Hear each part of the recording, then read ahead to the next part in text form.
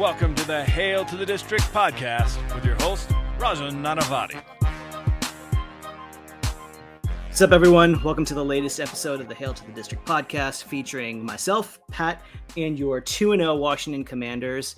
I mean, it might have caused a few heart palpitations along the way, but Washington did end up defeating the Denver Broncos by a final score of 35-33 and continued their undefeated start to the season, just like we predicted. I say that tongue firmly planted in cheek. We're recording this on Monday evening, which means you've probably likely consumed a lot of your recap content by now.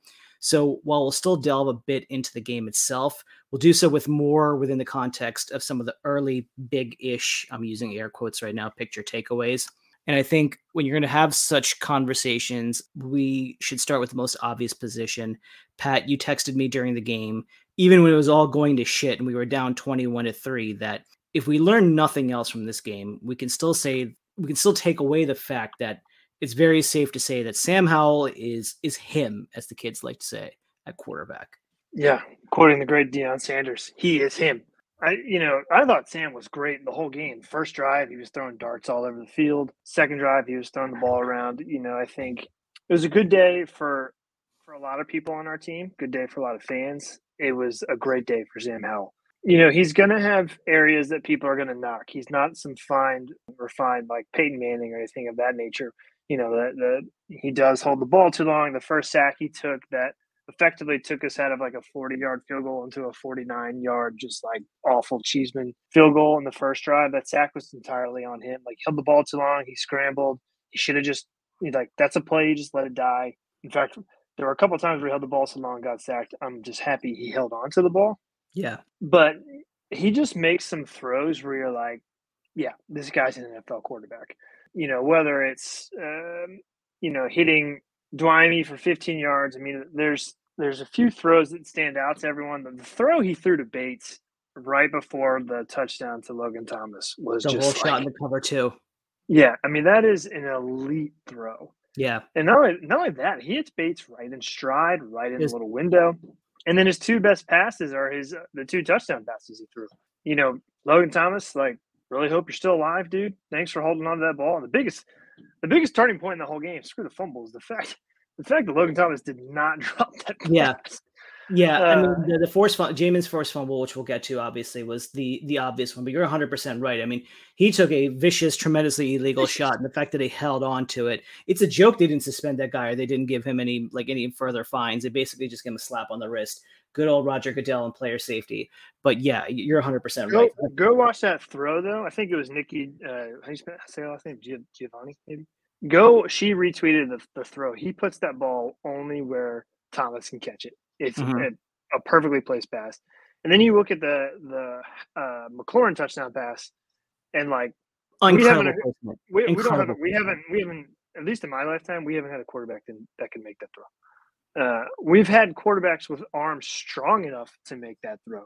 We have not had quarterbacks who are that whole play, little deft pocket move to the left, resets his feet, puts it on an absolute dime, allows Terry to high point it, touchdown. And then if you hear him break it down, he did an interview with JP after the game, and he breaks the whole play down. And I miss this. The whole time I was just nodding my head yeah, this kid gets it. It's a play they had practiced, they knew it. He had Dotson coming underneath, and the safeties came up because of it. Terry beats his guy 1-on-1. He has a finite moment of time to throw that ball, and he delivered an absolute dime.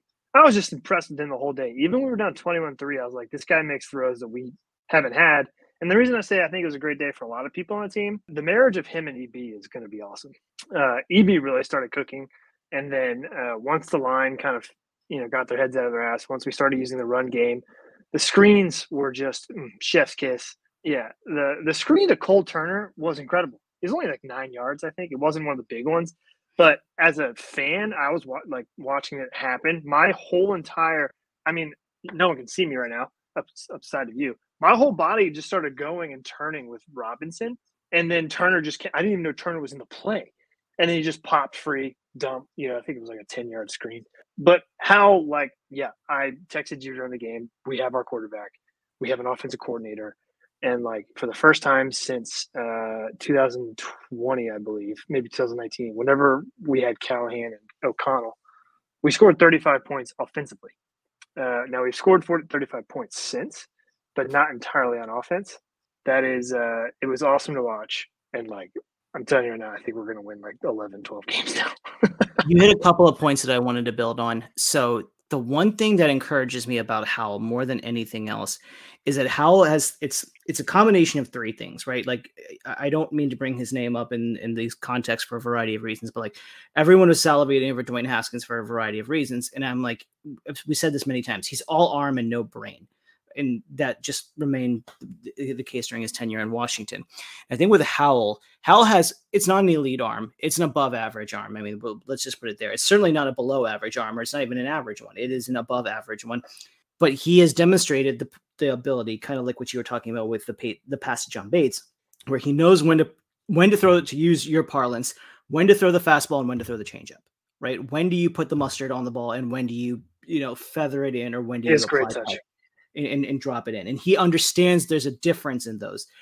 The pass to McLaurin is not a fastball if you watch it. It is well placed. It is timing. It is, to your point, in the only place where McLaurin can go and get it amidst all the guys around him. And the big thing that really surprised me, which was always the question I had about him, and it's such an underrated part of quarterbacks games that people, I think the common fan, don't really fully understand or put as much stock into. Howell's footwork is night and day. The way he holds his balance underneath him, the way he throws with balance, the way he throws on platform, it's actually really surprising, particularly to see the growth that he's had since about this time last year and to where he is now. He just looks, generally speaking, fundamentally very sound. He's not perfect yet, but considering where he came from in a North Carolina offense that didn't really teach him shit about it, to playing it at a very good level of proficiency, I'm just completely impressed by him. And the one thing that I love, I used to talk about this all the time when we had RG3 in the 2012 year, was like 3rd and 5+ doesn't matter. Just put the ball in his hands and something is going to happen. And I wrote this down. I was like, when in the Scott Turner era with Alex Smith and Taylor Heineke and whoever else was the rotating door among quarterbacks, among all of them, 3rd and 6 might as well have been 3rd and 3 miles because it was just too far for us. Like it was, you're basically just setting up how short, setting up another 4th and 1 Ron Rivera punt. With with Howell, it doesn't matter because he's just routinely converting 3rd and 10, 3rd and 14, 3rd and 8, 3rd and 9, whether it's with his feet, whether it's with his arm. Like these 3rd and long situations don't matter. And those are the demoralizing plays against a defense that just start to add up where you're like, I can't get this guy off the field. And it's just incredible to watch. And I love it. They showed a stat during the game, it was sometime in the 3rd quarter, maybe early 4th quarter, like breaking down all of his throws by yards. And then they had like behind line of scrimmage, under 10 yards, 10 to 19, and then 20+. And between 10 to 19, he was 4 of 6. And then between longer than that, he was 2 for 2. So in 8 essential throws of 10 yards or more, he was 6 of 8. You make a living in the NFL if you can throw that intermediate to long ball. Mm-hmm. If you can hit runners, there was a play. I think it was also 10 different players caught balls, including 9 different players caught. Yep, 9 players caught at least 2. I mean, that's the Bieniemy effect. I think. Also, I think he knows exactly where to go with the ball, and I think he does hold the ball too long at times. But I do think in the second half he got way better about knowing when to get rid of the ball, which is even more encouraging. And the other thing that you mentioned is feet. Obviously, if you go back and look at his quotes from early on, he was like, my footwork needs to get better. That's like all I'm working on. Go listen to Keim during his rookie minicamp. Go look at Mark Bullock's write-ups on him during preseason last year. They all said the same thing. His footwork needs work. His footwork's not lined up to the routes, yada, yada, yada. That is like, to your point, pretty much fixed. And he is hitting people in stride where they need to be at the right time. And the thing that I love about it is 2 things. One, I don't know if I said this before you started recording, if I've already said this.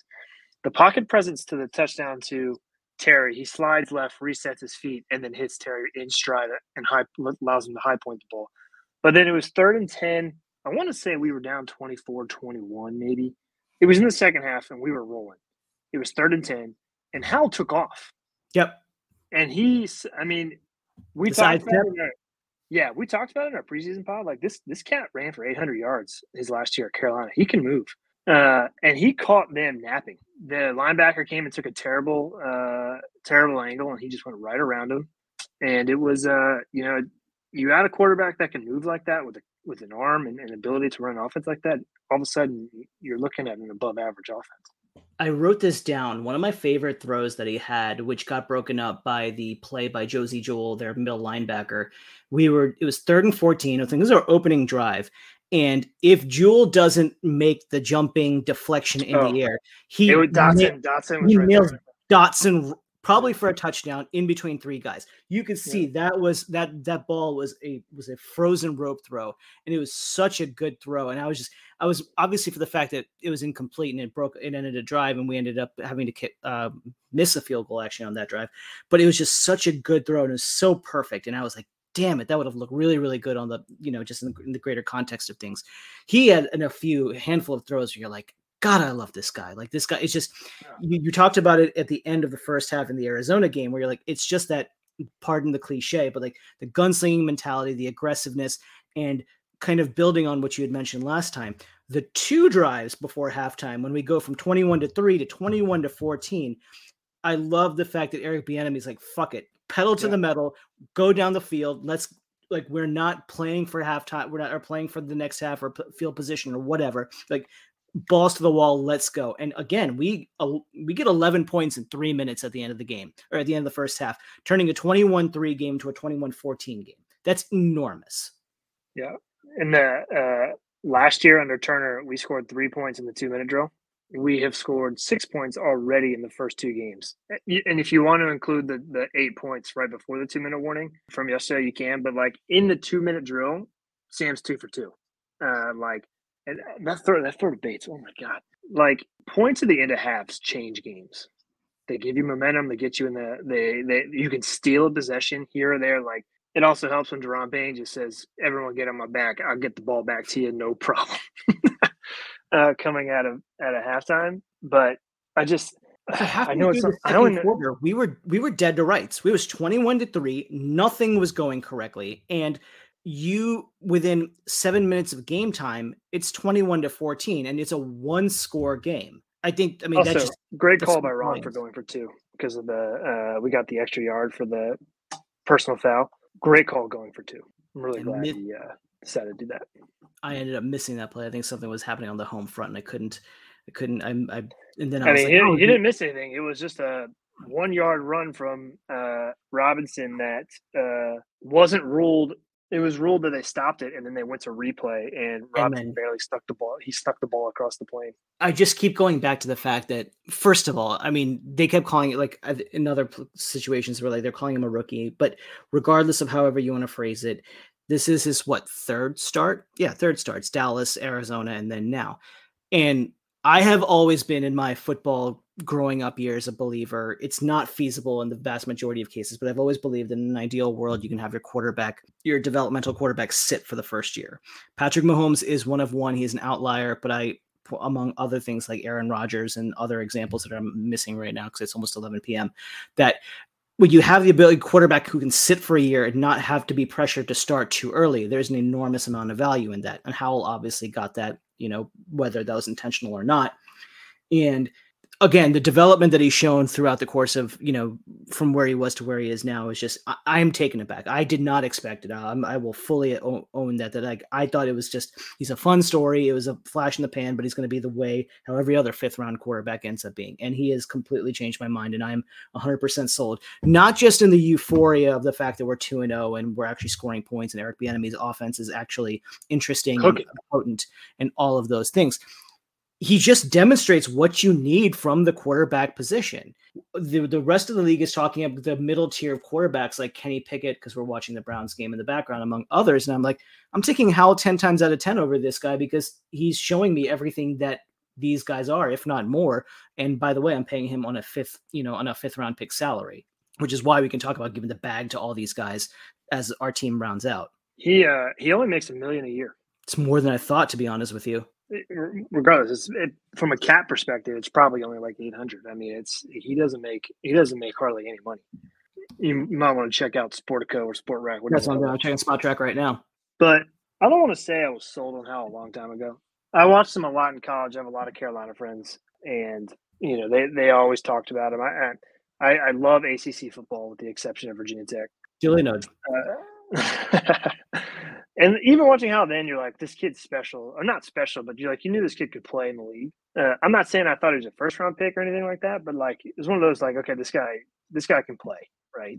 And I don't know how, but for the first time in 25 years since now that Dan's gone, for whatever reason, the football world broke our way, and that the NFL outsmarted itself because Sam went into that junior year as probably the number one ranked quarterback in his class and was, a surefire top 10 pick. And then just because his offensive line second, he had no help around him, he dropped all the way to the 5th round. And Ron's the first one to say it. They were like, we were not going to take him, but we had the first pick in the 5th round. And boom, Ron basically said he was too good not to take at that point, too much value. And they had to call Wentz and be like, hey, look, this was not the plan, but it was just kind of a too good to pass up. And to your point, he got to sit. The parallels to Mahomes right now are, please, if you're listening, the 3 people that listen to this, do not think I'm comparing him to Mahomes.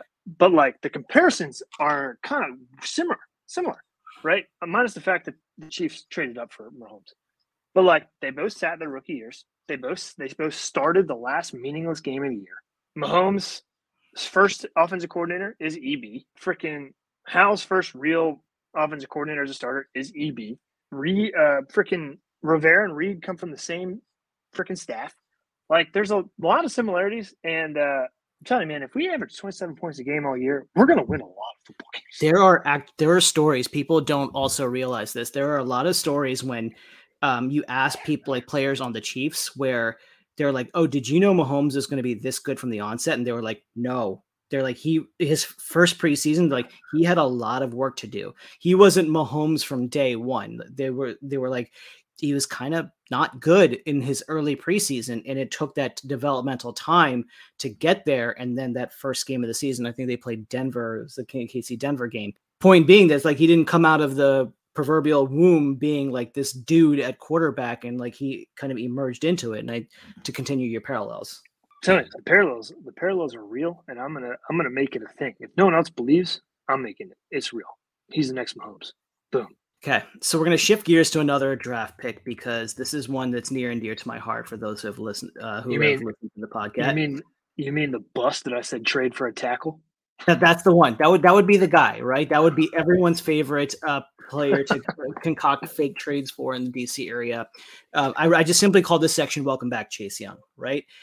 Chase Young's first game back from both the knee. Well, not the first game back because he obviously played a handful of games, but those might as well have been preseason for him because the knee obviously wasn't. It was medically cleared to play, but that doesn't really mean shit. First real action this season, and oh boy, he was there. I want to credit, I can't remember who it was, but tweeted it.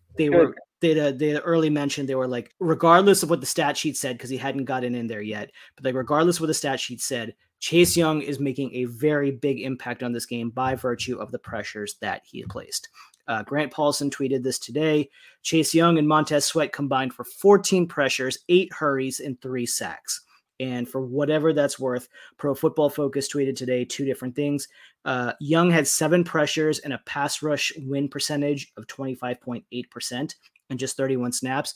I know that doesn't mean anything to greater context, but they were like, basically anybody winning more than 20 or 22% of their pass rush snaps is really, really high. Chase Young's at about 26%. It was his highest since his rookie year.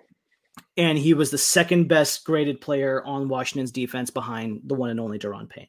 No, of course. Yeah, because Daron Payne obviously ended an entire drive literally by himself. But he's the best. There's one play that I wanted to highlight on Young.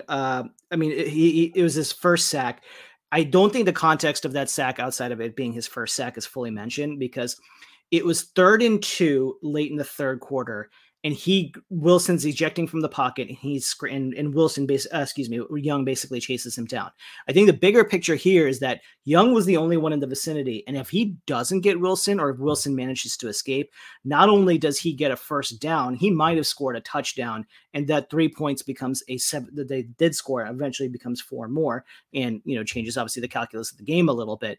But that was such a huge play. And then the other one, which I don't think also gets mentioned quite as much, the play where Wilson fumbles it, the reason why he had to eject from the pocket. I was going to mention this play. Because, Young was blew it pushing around Garrett Bowles all day. He put him on ice skates all afternoon. It was a lot of fun to watch. So that play where I'm going to talk about that Russell fumble, because if there's ever a play for me to put my foot in my mouth, it's this. Let's start with Chase. I said last week, trade him for a tackle. And I don't think we can anoint that he's back quite yet. As one game. Since 2020. I know. It was one game. Yep. But look, let's be real. Let's be real. He was fucking awesome yesterday or whenever we played on Monday or Sunday. He had a sack and a half. The picture of them basically Eiffel Towering, for lack of a better term, Russell is hilarious. The thing I love about him and Chase and Montez, is they clearly are boys. Montez even said Chase is my best friend, and they went and trained in the offseason together. They are legit boys, and so it creates a healthy competition between them. Now they really, really need to remember rush lane integrity. I'm just gonna say that now for future reference, particularly next Monday. Yeah, particularly next Monday against freaking Josh Allen. But that sack fumble, I'm going to highlight because, one, Chase blows it up. He gets inside whoever the left tackle was. You mentioned my name. No, whoever he is. Then he pulls a little spin move, forcing Russell out of the pocket. So you got this guy who I just traded for a tackle blowing up a play. And then, I still think he's a bust. But Jamin Davis's closing speed is outrageous. It is. Like when he just turns it off, like turn your head off, turn your brain off, and just play. That's exactly his game. If you could just ask him to go from point A to point B without thinking, and that's what obviously made him a first round pick. The guy can fly. Multiple plays where he was spying on Russell. First one was he forces that fumble that even though he's the worst player on the team, and he's now my new what was that guy's name? He's basically John Bostic 2.0. Barton recovers it. But there's also another play where Russell rolls to his right. Who's the white cornerback from Penn State that ran? Troy Apke. Thank you. Oh, no. There's only one Apke. He's the worst player. He's the worst player in the history of football. He's right up there with Reed Dowdy. There's another play where Russell gets out and rolls to his right, and he's forced to throw it away. I would bet the 401k, I bet the 529, everything I got saved, that Russell was surprised on that play of how fast Jamin was. If you watch it, he thinks he has more time, and at the last minute, he's like, oh, shit. And he throws it away because Jamin went from point A to point P so fast. That guy can run. And that was his ML coming out of school, right? It was like super freakish athlete, can absolutely fly sideline to sideline. And that's why I like that Young play, because it's like two players that I just bash often. And Chase blew it up, and then, kudos to Jamin, because man, that guy, I couldn't believe how fast. That's the fastest I've ever seen him run. There's always a little bit of give and take with Davis. Yes, he made the play and stuff like that. It could have very well, if the referees had their shit together, they could have called a personal foul on it because of the swipe to the face. Whatever, they didn't. I don't want to hear about. They got him at a different time. Exactly. He got his personal foul. And I really don't want to hear about the pass interference at the end of the game. I know I'm seeing everything through burgundy and gold colored glasses. I don't even deny it. But if you really closely look at it, I know Gene Steratore came out and said it should have been pass interference. St. Juice's arm wasn't wrapped around Sutton. It was. Look at the Giants' freaking Curtis Samuels tape. Exactly. That's exactly my response. It's like that makes up for when we, lost to the Giants last year. I don't know if that was the loss or the tie, but because they refused to call the PI in the end zone. I will say I want to highlight the defensive line more. I don't think this is part of your outline, but I just want to give them their flowers. Russell Wilson had 33 pass attempts yesterday. He was hit on 14 of them, not pressured, hit, actually hit. Game against the Cardinals, we were struggling. And then we had that series where Payne tackle for loss, Allen tackle for loss, Sweat, sack, fumble. Defensive line did the gangbang. Yeah. Defensive line turned the entire game on its head. This game, we're down bad. The offense was moving the ball, but Cheeseman can't snap the ball, so it doesn't really matter. And we're down 21-3, and Chase comes in, makes that play. Jamin gets the fumble, obviously. But then from that point on, once the scripted plays were over, and Chase even said this in a post-game interview, he was like, as soon as their scripted plays and trick plays were over, they had no chance. See, that's such a big part of what people don't realize when you're watching football games. Plus, we're playing Peyton, who's a genius. So you give him time to script plays, they're going to be good. It's almost getting to the point where the first 2 to 3 drives of a game don't matter because they're so scripted. Like I call this the Kevin O'Connell effect. If you watch the Vikings last year, once the Vikings script ran out, they're like, what do we do now? I would guess good money that 60 to 70% of the points that the Vikings scored last year were unscripted, were like just the stuff that was on O'Connell's script leading up to the game. And then when it was in-game execution, he had no fucking clue what to do after that.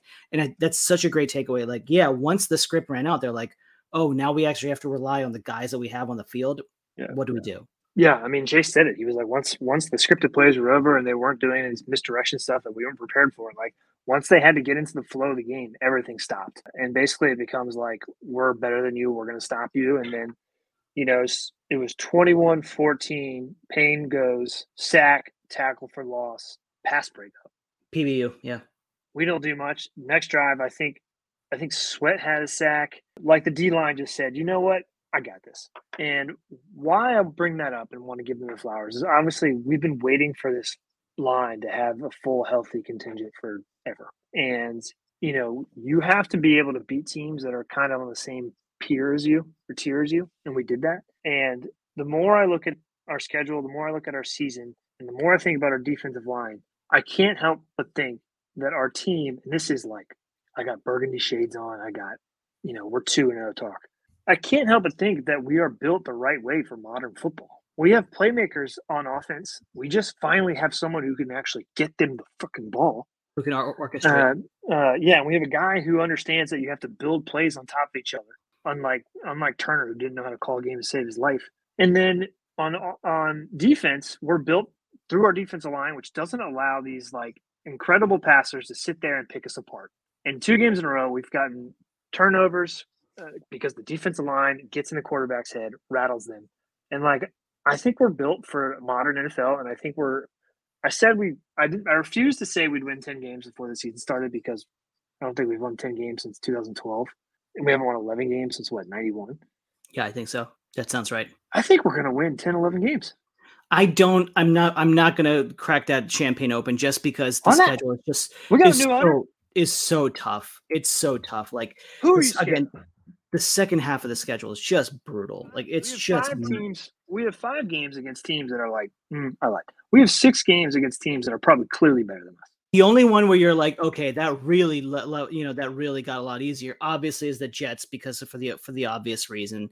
But yeah, we're gonna dominate Jets. The Seattle over there. I know Seattle wasn't particularly good at. We're gonna dominate Seattle, and I'm gonna be there. Seattle's there.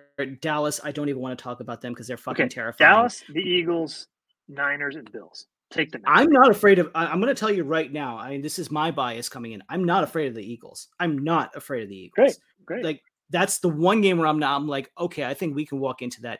So the Rams later on, I think they're up and down, and who knows what they're going to look like by the end of the season. The 49ers are also fucking terrifying. And again, the Dolphins, I mean, I'm already having nightmares of what Tyreek Hill is going to just run past our secondary as fast as the guys in our secondary currently are right now. I mean, Tyreek Hill is on MVP caliber pace right now, and he's very capable of being the MVP of the league, or if not the offensive player of the year. But I firmly believe that the way they're playing right now, pending no catastrophic injuries, knocking profusely on wood right now, that they are perfectly capable of being the 5th or 6th best team in the NFC. And again, I want to make it clear that I don't like the Bills game this Sunday worries me a lot. Measuring stick. It's a measuring stick game, to quote Ron from 3 years ago when he said it. I think the opening game was a little bit of a mirage and a variety of reasons of the Bills-Jets game. I think the Bills showed who they were by beating the chutney out of the Raiders this past weekend, and really pulling away from them. But I will say, again, trying to look too far ahead, I'm not that worried about the Eagles. Like I'm not saying we're going to beat them, but like that game in Philly. It's in Philadelphia. This one's in Philadelphia. But in terms of like my quote unquote fear level, the Eagles are nowhere near how I feel versus like compared to like playing the Bills. So I'll be in the game. I'll be there. I know. Myself, my buddy Chester, John, Kane, we're all there. That stadium is going to be raucous. It's going to be It's going to be raucous. I can't wait. It's been a long time since I've been in that dump. And you're going 2 weeks after me. I am. Next home game. My thoughts on, I think we're catching a break with the Bills. even though he's probably not the same player that he was without Von Miller because our tackles are terrible. I mean, Wiley can't block you or me. They still got 100 pass rushers over there. I mean, none of them are Von Miller, to be sure. None of them are Von Miller, though. Yeah. Greg Rousseau. I think you're right. The Bills, like, they should be 2-0. They only lost that Jets game because of emotion and Allen being an idiot. 100%. Allen calmed himself down, and they just boat raced the Raiders. And so, look, we're going to get a motivated team. But the key to our season, I really think, I've said it in our preseason, but that Broncos game was the key to our season. If you can get to 2-0, things change. And not only did they change, we were far superior to the Cardinals. They're just a spunky team who we basically shit ourselves for a half. Also, really pissed they lost to the Giants. So mad. God, I missed that because we're too busy starting the evening routine for my kiddo. And then I went back and I was like, how much did Arizona end up winning by? Because my relish for the Giants losing remains. And I was like, the Giants won? Like, what? Yeah. I mean, they were down 20-0 at halftime, I think. Yeah. There's something to that effect. And it was my only consolation. Again, I generally 99.9% of the time don't root for injuries in the NFL. Saquon Barkley is one of my exceptions. So the fact that he got injured again just kind of made my cold heart smile because of my disdain for him. But I think the Bills game will be interesting.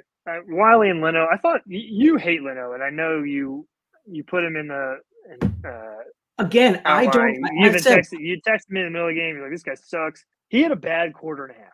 Charles Leno is a wonderful, wonderful, wonderful human being. Like I said, he is exactly the type of guy you want to be the captain of your team. He's exactly the type of guy you want to have a locker room to be in your locker room. He's exactly the type of guy you want to have mentoring your young players. I just don't want him on the field. I just don't think any good speed rusher. I mean, he's not a starting left tackle in the NFL. No, but I will give the flowers to the O-line in the sense that, like, interior the second half, offensive they line were much better. Sadiq Charles, I think, was the highest rated player on the offense. He was the highest rated player not the offense. I think he was the highest. Was he above Payne? No, not above Payne, but he was on the offense. He was the highest graded player. Charles played well. Yeah. Gates played fine.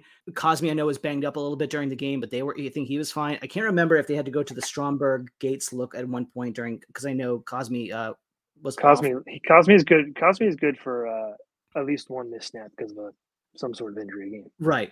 But like the tackles, like I said, the Howell fumble that I think Wiley ended up recovering, that was 100% on Wiley. And that guy, like, he got beat so bad. They both. I mean, they're the two. I mean, the two of them plus Barton are the biggest liabilities on the field right now.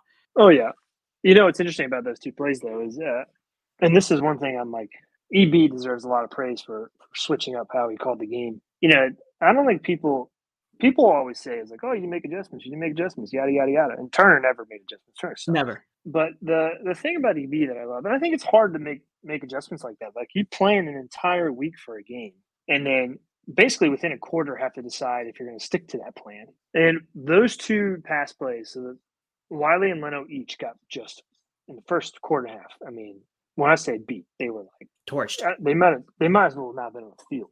Yep. And there was one play specifically, I think it was the Wiley one, where I have no idea how Howell held onto the ball. Howell took a beating in the first half. He took an absolute beating. But those plays changed the way EB called the game. The route started becoming a little more shorter. We started running screens. I mean, we had 3 screens go for 20 plus yards, and I think Gibson's went for 36. Gibson was ready to break it. Gibson was close a couple of times. Simmons got him from behind. But we started – basically what happened is, because the Broncos basically started licking their lips, and they're like, okay, you're going to throw every down. We are going to – I mean, we threw the ball 30 times in the first half. And we're going to start bringing the house. Then we started hitting some screens. Then we started running some zone running plays, and Gibson started getting outside. Or not Gibson, Robinson. And, like, it was beautiful to watch. Like, EB all of a sudden was like, okay, you want to do this? Boom, here's my counter. There was a counter punch. We just started walking down the field, like, with ease. Yeah. And what happened is, all of a sudden, that play to Terry is a great example. They don't blitz because they got tired of getting crushed. And so they started sitting back a little bit. All of a sudden, you have a pocket. Also, if you watch that play, Robinson chips Wiley's guy, which is why Howell slides a little to his left, which is another very small thing, but helps the tackle out, gets you some extra time, touchdown. Like, I just thought EB was amazing. Like, you talked whole about thing. the screen to Cole Turner that he almost broke it. Another big chip by Brian Robinson on that play. He had a really key block and kind of helping everything get set up and create the tunnel that play was so creative. that Turner almost broke. I mean, if that one guy just was 2 inches off and he didn't get Turner by the hips and kind of bring down his momentum, yeah, that was a house call. Yeah. I mean, you had Pringle in motion, so the whole defense kind of shifted. Then you had Robinson leaking out, and then the whole defense was like, oh, shit, it's actually a screen the other way, and Turner's just chilling right there in the middle. I mean, it was a beautiful play. But the element of the screen game, to your point, where it takes a lot of the teeth out of the defense who thinks they can go after Leno and Wiley, not thinks, they probably realize they could for the reasons we just stated, that, okay, if you want to do the proverbial pin your ears back and come after us, there is a counter for that versus more, let's throw more 5 or 6 yard leak routes like we did with Scott Turner. Yeah. God, Turner was so bad. Yeah. That's what I got for the week. I also, we've talked about Robinson. He ran really hard. I texted with my buddies before the game. I was like, the running backs need to show up today. Like I feel like our running backs get a lot of praise, but they never really do anything. Like we haven't had any like game-changing plays from our running backs in a very long time. Last time I remember our running back being like, I'm gonna bust this open was Gibson on Thanksgiving Day against the Cowboys. God, he was a monster that game. He was a monster, yeah. But since then, it's like, and I said last week that Robinson reminds me of just a better version of Peyton Barber. They're not shifty, and they put their head down and they go. But that touchdown run, he bounced it outside. That was a nice scored a touchdown. It was a nice run. We hit the screens to them. Like we talk about our receivers all the time, but I'll give some flowers to the running backs. I thought they played really well. And to be honest, I don't think they've played well for a long time. Yeah, like Robinson, always good hard runner, gets 40 yards. Like, love that. Good for him. But we haven't had a running back who can change the game in a while. So it was good to see. And I want to call out. Did Robinson get to 90? He got 90 yards rushing? 87. So he had over 100 yards from scrimmage then. I believe so, yeah, because he ripped off a big one on the screen. So yeah, he definitely 100 plus. He had two big screens. So good for them. I ripped them a lot, so good for them. Only other shout out I wanted to give was Forbes. I mean, I know Forbes got burned by Mims, but the interception that he had, first career interception, it was a nice catch. He doesn't slip. That's a house call. Yeah, exactly. Another good one there. Helped also facilitated by Chase Young putting Garrett Bowles again basically in Russell Wilson's lap. And I strongly believe if you go back and watch that play that Russell Wilson hurries up the throw, which was why he was off. Basically, it was like 4 yards away from the wide receiver and Forbes jumps the route. So make sure I wanted to get that called out. I'm going to go out and say right now, this is a bit of a like see a light, think about it, talk about it. So Barton has played 100% of the snaps, I think game 1 and game 2, even though he's really bad. Okay, that's about 100% more than I'd like to see, but because of the way Allen plays, I bet we see a lot of Davis in spy mode, and it's going to be like pin your ears back as a defensive line and then let Davis kind of mirror Allen. I bet you that's what happens. The Bills are interesting because I think one area where we tend to get gashed, and one thing that I wanted to call out that the Broncos did once the script was exhausted. Get to the edges. They get to the edges, the perimeter of the defense or the periphery of the defense, right? Yeah. We're not good at that. And the Bills are very much one of those teams that also they're like, we'll run because we have to, just as the, again, change up, but they really don't want to commit to it outside of when they get deep into the red zone, and then they'll hand the ball to Latavius Murray and to Damian Harris. But otherwise they use James Cook basically like, oh yeah, we forgot we have him and he can do things too. But otherwise they're all Josh Allen all the time for good reason. Josh Allen is still one of the 3 best quarterbacks in the NFL without blinking. I don't care about the roller coaster ride that he presents, but he is still has God mode when he wants to go there. He can still be a destroyer of world's quarterback. There's no question about it. His second touchdown against the right before half against the Raiders is an elite play. He's getting tackled, and he basically only with his arm throws an absolute. I still say what he did against the Rams in the season opener last year is one of the most dominant performances I've seen in a long time. Like it was cold. It was 3 hours of pure murder. Yeah, he's awesome. Yeah, he's phenomenal. And it's going to be an enormous test for them. And I would not be surprised if they do something like a 5-1-5 defense, to your point, where they've got 5 defensive linemen, just Jamin Davis, and then go nickel in the back the whole time. Because they should. because the Bills are not going to throw the ball. I mean, they'll run the ball. They're not going to run the ball. Like that's just that's like a speed bump for them. Like almost like you. Also, little nod to your boy, the man who will be traded for a tackle later. I don't know if underrated is the right word because I know people generally who watch the Redskins know this, or Commanders rather. Very good against the run. Like he is stout against the run. In fact, against the Broncos, I did not expect him to have a 25% pass rush win rate with a sack and a half. But I was like, one of the reasons I was excited for him to play is he is so good at setting the edge and he is so good against the run. And so when you do that 5-man front, you have two ends that are very good at setting the edge. And then you have Allen and Payne in the middle. Like we're going to be very hard to run against when we have 5 linemen in the game. Again, I'm totally biased, but it's not only the fact that the effort and the win rate again for PFF, it's the way he did it. There were swipe moves, there was hand fighting, there was bull rushing, there was speed to power. There was a myriad of ways in which he, as I like to say, ate Garrett Bowles' lunch that day. Like he beat him in multiple ways. It wasn't just I'm more athletic than you, so let me just bend the edge and get around the quarterback, and if I miss, then LOL. He demonstrated the things that you want to see from an elite caliber, not elite player, but elite caliber of pass rusher. And that's the thing I take away more. It's not so much the performance is nice, the end product is nice, but it was the process, if you will, or the things that comprise what the good pass rushers can do. He showed a lot of that. It's one game. I fully recognize that, but it is still to me very encouraging. But yeah, I was really encouraged by that. And the secondary is going to have their hands cut, their work cut out for them, or their hands full as far as the weapons that the Bills present, because Gabe Davis is one of those guys where he can go for classic, he can go for 3 catches for 12 yards or 3 catches for 150 yards and 2 touchdowns. And I mean, Stephon Diggs is who he is. It's going to be a coming back home game for him. So yeah. What if we win? Holy shit. I mean, basically the first 4 games of the year, we had to win 2, knowing we had Bills and Eagles. And I know you're not as scared about the Eagles, but it's still in Philly. We're basically playing with house money the next 2 games, in my opinion.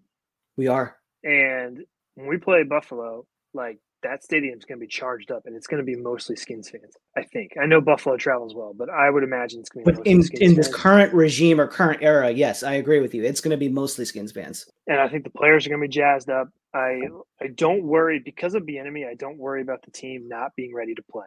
It's such a good point. So, like, I don't know. We'll see. Ron called what game was it? I think it was the Steelers game, the COVID Steelers game where we beat them and they were undefeated. Ron called it a measuring stick game.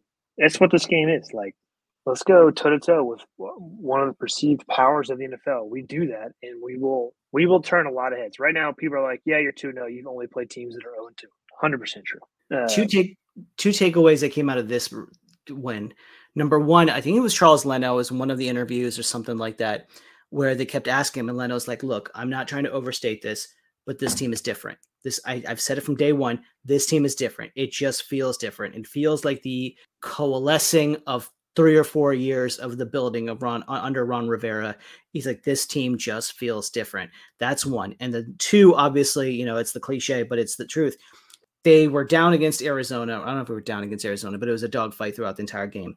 We were clearly down against Denver, and they keep saying they keep fighting. They don't lose their composure. They don't lose their cool. They don't deviate from the game plan. They don't hit panic. It's very one step at a time, one punch at a time, one round at a time, so forth and so on.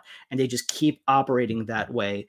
And I like, to your point about Bieniemy, he stays very true to who he is and what his plan is and his ability to kind of see what's going on the field and counterpunching again. Yeah. Last thing I'll say for this pod is there's been 2 scenarios where I think this is the reason I believe in the team. Not because I'm just a fan. And, let's be real, that is a big part of it. But against the Cardinals, when the defensive line went, I'm better than you mode, a flip switched in our team. And all of a sudden, we were, not just the better team, we were the clearly better team. And, I think it was probably, 14-6 or 10 around that time. We ended up winning. Yesterday, down 21-3, turnover happens. Flip switches. We went on a 32-3 run. Yes, 32-3. not only did we just like win the game, we dominated them. And that people look at that score, they see 35-33, they see the Hail Mary. Jesus Christ. Just bat the ball down, guys. We've got to be one of the worst teams. I wanted to tweet that we got to be one of the worst teams in the NFL in recent memory. Andre Johnson did it to us. Like, just bat the ball down. Do you remember the Saints did it to us a couple of years ago with Sean Payton? Yeah. But, like, people look at a 35-33 score. People will be like, oh, you guys were down 21-3. Like, good job coming back. It wasn't the fact that we came back. It was the fact that we stepped on their throat, for lack of a better term. We dominated. And, like, we haven't had stretches of football like that since 2012 when RG3 went God mode in those 7 games. That's what has me so excited about this team, because when the defense struggles, we have an offense that can score. And when the offense struggles, we have one of the top 5-10 defenses in the league already. That's why I'm a believer. I don't want it to get lost that we, at one point, were up 32-3 against the Broncos. I love your comment about house money in particular, because I mean, the Bills walking. I mean, I think the last line I saw, the Bills were 6.5 point favorites, 6.5, right? And it's like they have the proverbial or the metaphorical. We have nothing to lose. Washington does, right? They can go out and be themselves because they're, air quotes again, supposed to lose. And the ability to play like that, I think is leads to dangers for the favorite team, as we've seen more often than not. So the money line's plus 220. Not bad. That's not bad. Not bad. All right, we will end it there. Thank you so much for everyone who's listening. As always, make sure you subscribe to us. All 3 people that listen to our podcast. Thank you again for listening, and we will hopefully do this again at 3-0, because this city will lose its fucking mind if we beat Buffalo and going into Philadelphia. Yeah, if we beat Buffalo at 3-0, just hope I get on that plane.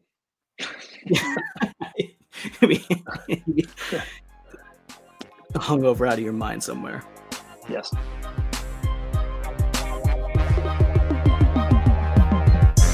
Thank you for listening to the Hail to the District podcast. Be sure to subscribe to us on iTunes or wherever you download your podcasts.